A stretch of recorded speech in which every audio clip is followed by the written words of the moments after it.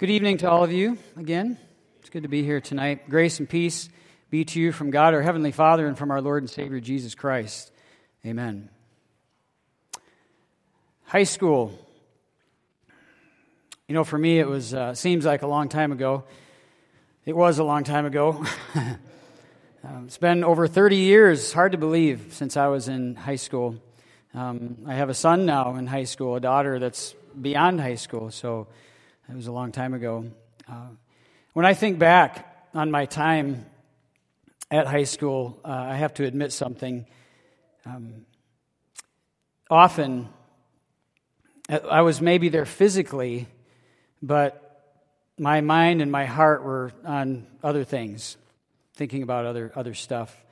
And let me explain that a little bit more. So that, you know, the principal of the school, the district administrators, the leaders, my teachers, the classes, all of it was geared towards and focused on giving me this high school education, a big plan to make sure that I got educated and was prepared for whatever came after high school, whether that was college or whatever it was, and that I was ready for adulthood. But often I was not necessarily thinking about this big plan for my high school education. Like I said, my heart and my mind were on other things. I was often thinking about playing football or hanging out with my friends or what was going to be happening that weekend or, girls, relationships, whatever. But I was often out to lunch. I wasn't thinking about this great and awesome plan for my education. And I have to also say that as time went on in high school and as I became a senior and got closer to that time when I would actually walk across stage, it probably just got worse. I was thinking even less and less about that. And while I was there, those years of high school, I never really fully understood and appreciated just what was happening to me and for me, this great plan for my education. This thing that I described to you is kind of a picture of what Jesus and the disciples experienced in his years that he walked the earth. And let me, again, explain that a little bit more. So God the Father and Jesus, God the Son, had this incredible, and that's a huge understatement, this incredible, amazing plan to rescue all of mankind from sin and death and hell. And they orchestrated history. They had promises that were fulfilled. They had prophecies that were fulfilled. And it was all coming together in these few years that Jesus walked the earth. And as Jesus got closer and closer to the cross, and as he told his disciples even more and more about what was going on, the disciples often were, quite frankly, out to lunch. They weren't thinking about it not like Jesus and the Father were. They were on much less important things, and we have examples of that all through the Gospels. Right? We just even heard it tonight, how the disciples got in an argument about who was the greatest. Peter often, and again, as we heard tonight in our reading, would say things before he really thought it through. He was often more concerned, or at least some of the times, more concerned about his reputation and as a leader among the group. And they had misconceptions about who Jesus was at times. Was he a military leader? Was he going to be a political ruler, political leader? They just weren't thinking about it. All the while this huge, amazing plan was coming together by God, and it was getting ready to come to a climax in the life of Jesus Christ at the end of his life. They didn't really fully understand and appreciate the immensity of what was going on around them. Well, tonight we enter into this story, into this stuff that's going on Thursday night, the night before Jesus dies on the cross, the climax of this great and incredible plan. And Jesus and his disciples are getting ready for the Passover. And what we're going to see is we're going to watch as Jesus, who is the host for the evening, a very grace-giving host, we're going to watch as he helps his disciples and he helps us come to a newfound appreciation for this great and incredible plan of rescue that God the Father and Jesus had for us. So follow along as I read to you. You heard it in the reading, but I'm going to read it again. And up on the screen, I'm just going to read verses 7 to 13 first, and then we'll talk about it a little bit. Then came the day of unleavened bread, on which the Passover lamb had to be sacrificed. Jesus sent Peter and John, saying, "Go and make preparations for us to eat the Passover." "Where do you want us to prepare for it?" they asked. He replied, "As you enter the city, a man carrying a jar of water will meet you. Follow him to the house that he enters and say to the owner of the house, 'The teacher asked, where is the guest room where I may eat the Passover with my disciples?' He will show you a large room upstairs, all furnished. Make preparations there." So they left, and they found things just as Jesus had told them. So they prepared the Passover. Now, one question, maybe something that's in your minds that I kind of want to get out of the way, is you might be wondering, what is this about the day of unleavened bread and the Passover, and kind of how are they connected? How do they relate to each other? And I don't know where you're at when you came tonight. We're all probably at different places. Some of you are like, "Yeah, I got that. I understand what they're talking about." Some of you might be like, "I don't have any clue what they're talking about there." Dan explained it a little bit before the reading, but let me explain it a little bit more, because it is very important as we go forward in the text, understanding what Jesus is trying to show us. So to do that, we have to really go back about 1,500 years before this night, the time of Moses. And at that time in the history of God's people, the Jews, they were slaves to the Egyptian people and to the Egyptian king, who was called Pharaoh.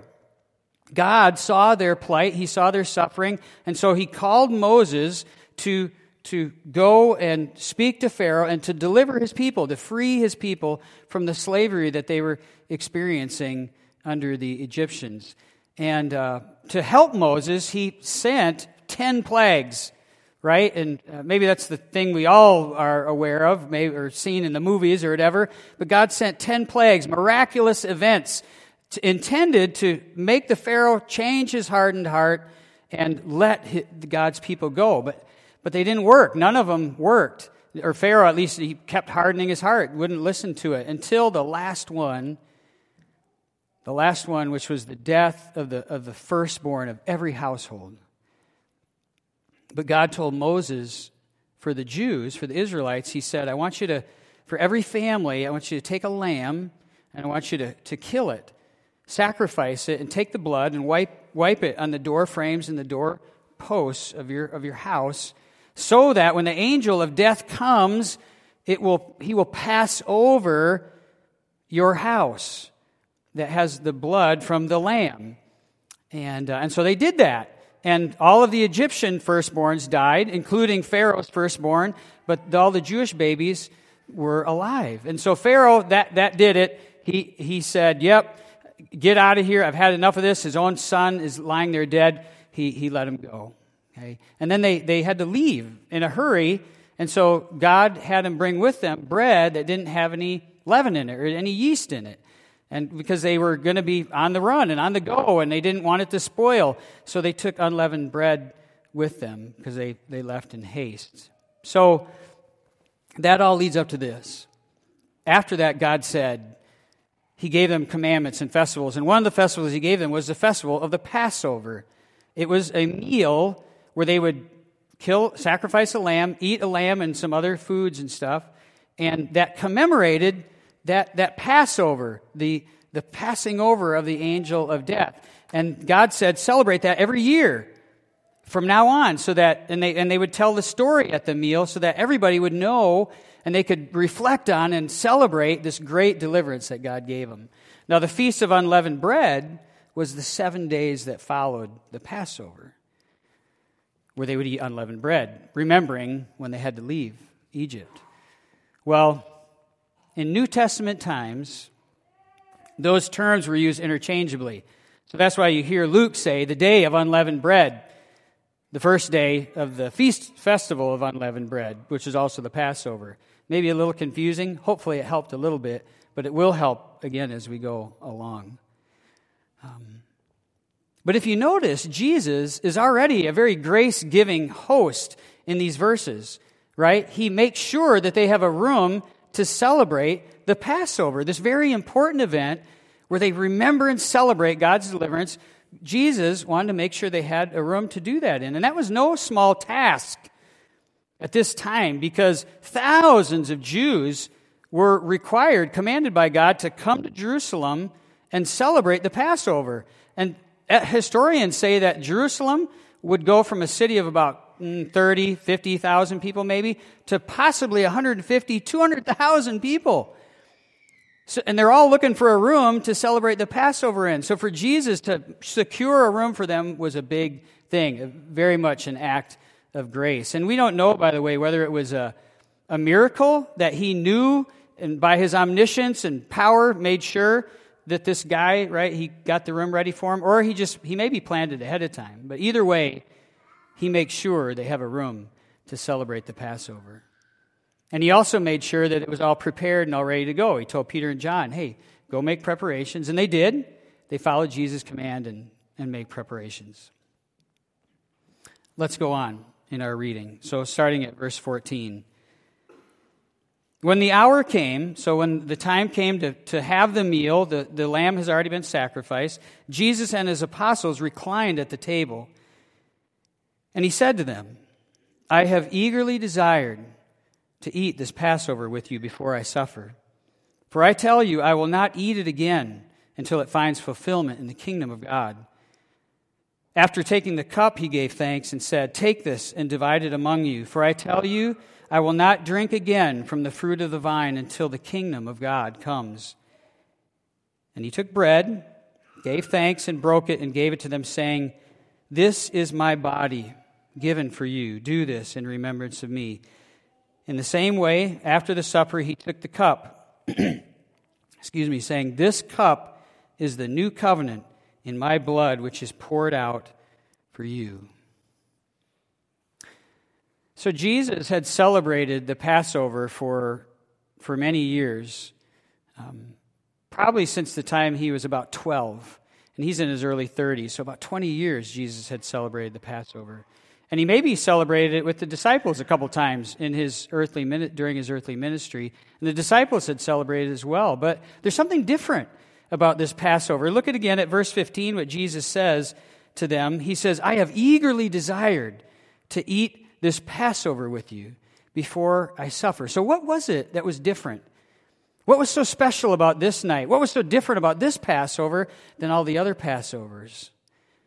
Well, there's two major things, parts of God's plan that are coming together at this moment, at this night, as Jesus is celebrating the Passover with his people, with his disciples. The first one is this, is that the Passover, this celebration that's been going on for 1,500 years, is coming to fulfillment.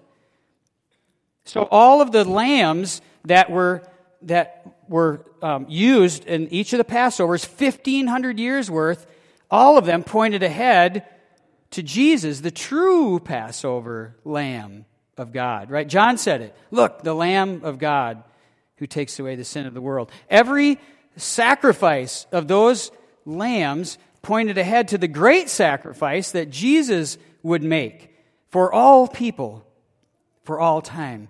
The blood that they used in the original Passover, put on the door frames and the doorposts, pointed ahead, was just a picture of the blood that Jesus would pour out on the beams and the posts of the cross.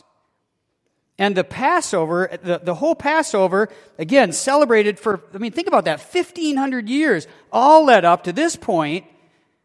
And this Passover, the true Passover, not so that the angel of death would just pass over the Jews' homes, so the firstborn would be saved, but so that the angel of death would pass over all believers who trust in Jesus Christ, so that death would merely be a doorway to eternal life. All of this was coming to fulfillment, and Jesus knew it, and he was proclaiming it. So this was a very, very special Passover. The other thing that was happening, so I said there's two, right? There's this major theme, this major promise, and part of God's plan coming. The other one is that the old covenant was being replaced with the new covenant. Now, what is that? Okay, what is this old covenant, new covenant stuff? The old covenant, again, go back 1,500 years to Moses. God instituted laws and commands for the people. The old covenant, God said, if you obey my commands, if you follow what I ask you to do, I will be your God, I will bless you, and I will protect you, and I will watch over you. It was a two-sided covenant. In other words, two parties involved, conditional on both of them acting within the covenant, right? God said, if you do this, I'll be this for you. Two-sided covenant. And the Jews, for the most part, had celebrated that, or had followed that covenant, I should say, for, again, 1,500 years for the most part, they followed it. But in that time, there was this promise of a new covenant that was to come. And it was a different covenant. It was a covenant not based on laws and following or disobeying or obeying the laws, but it was based on God's forgiveness and his love and his grace. It was not a two-sided covenant. It was a one-sided covenant, not dependent on what man does, only dependent on God and his mercy and his grace. Not a conditional covenant, an unconditional covenant of grace. So when Jesus holds up the cup and he says, this is the new covenant in my blood, it was happening.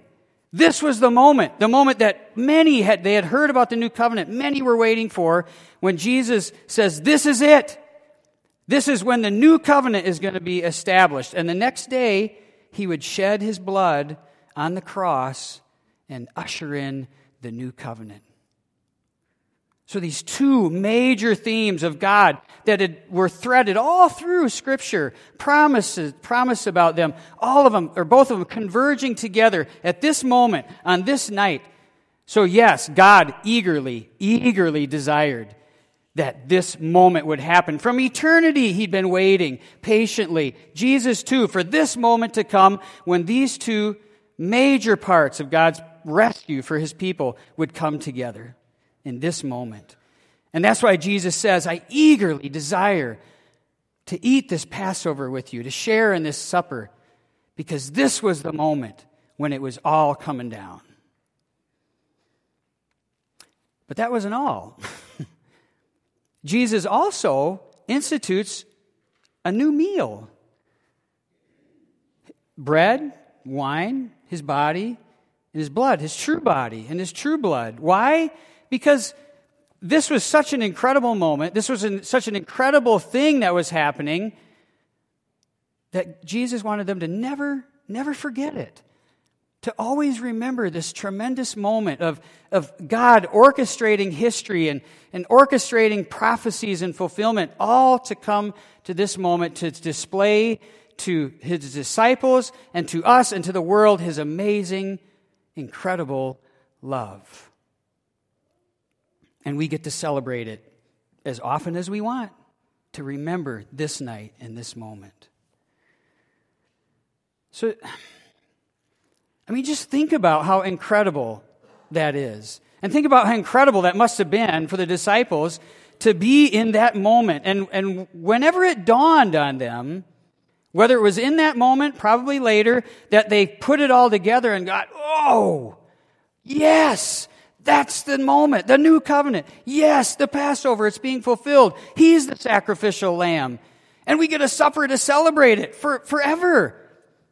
They must have just been, whew, wow, God, you are awesome.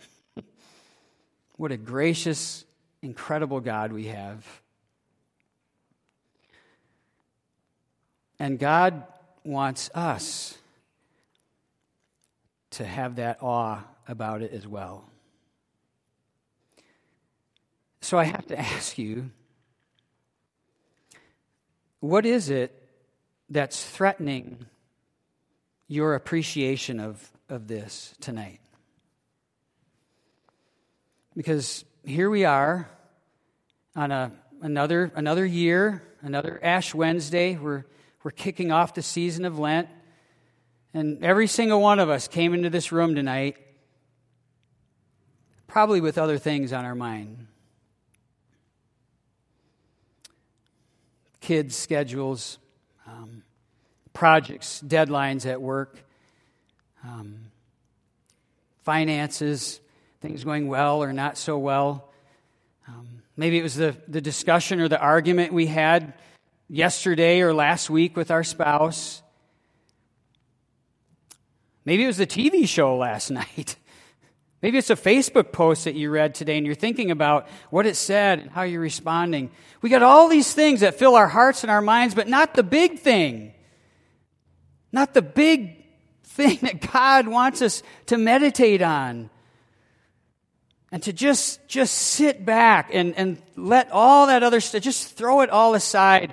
God wants us to just sit quietly and just take all of this in. Just let the reality of this incredible moment sink in. Just let it sink in. Jesus, on the night before he died on the cross, knowing what was coming, very keenly aware of the terrible suffering and death, both physically and spiritually, that he was going to experience. He knew it all was coming.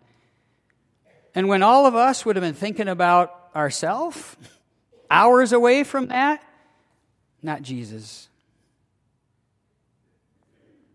He thought of you.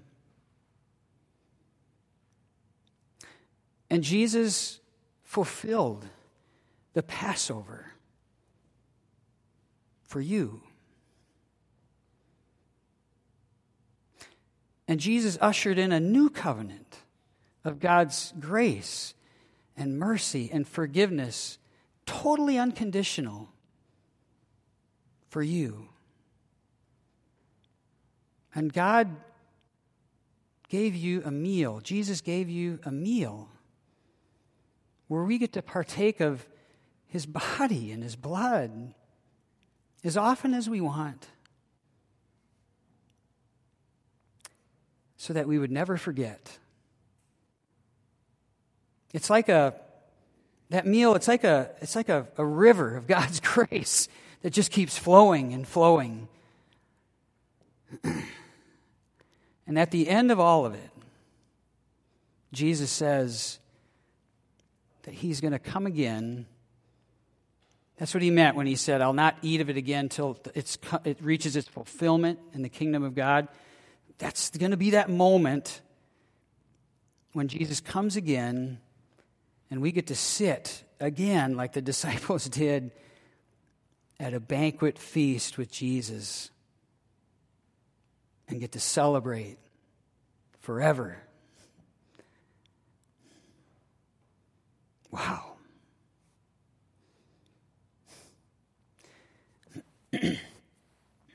As I look back now, 30 years plus away from my high school years, I have to admit that I've learned to understand and appreciate that education a lot more.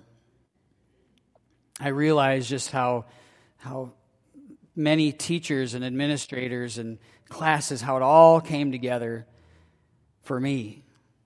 And it's helped make me the adult and the person that I am today. Luke, who wrote these passages for us tonight, he was never there at this meal. He found out about it later. He found out about it from the disciples who were there, who got to see it with their eyes and hear it with their ears and taste it with their mouths. And as he researched it and learned more about it, and as God inspired him to write the words that we have here tonight, I know that he learned to understand and appreciate this incredible event more and more. And each time we get to come and hear God's inspired word like we did tonight, God also increases our understanding and our appreciation of this incredible, incredible plan that God brought together for you and for me. And we also grow in our understanding and appreciation of just how much God loves us, that he would go to those lengths over that great amount of time to make this happen for us. Wow. What a grace-giving host Jesus is. And what a gracious Savior he is. And what an awesome, great God we have. Amen.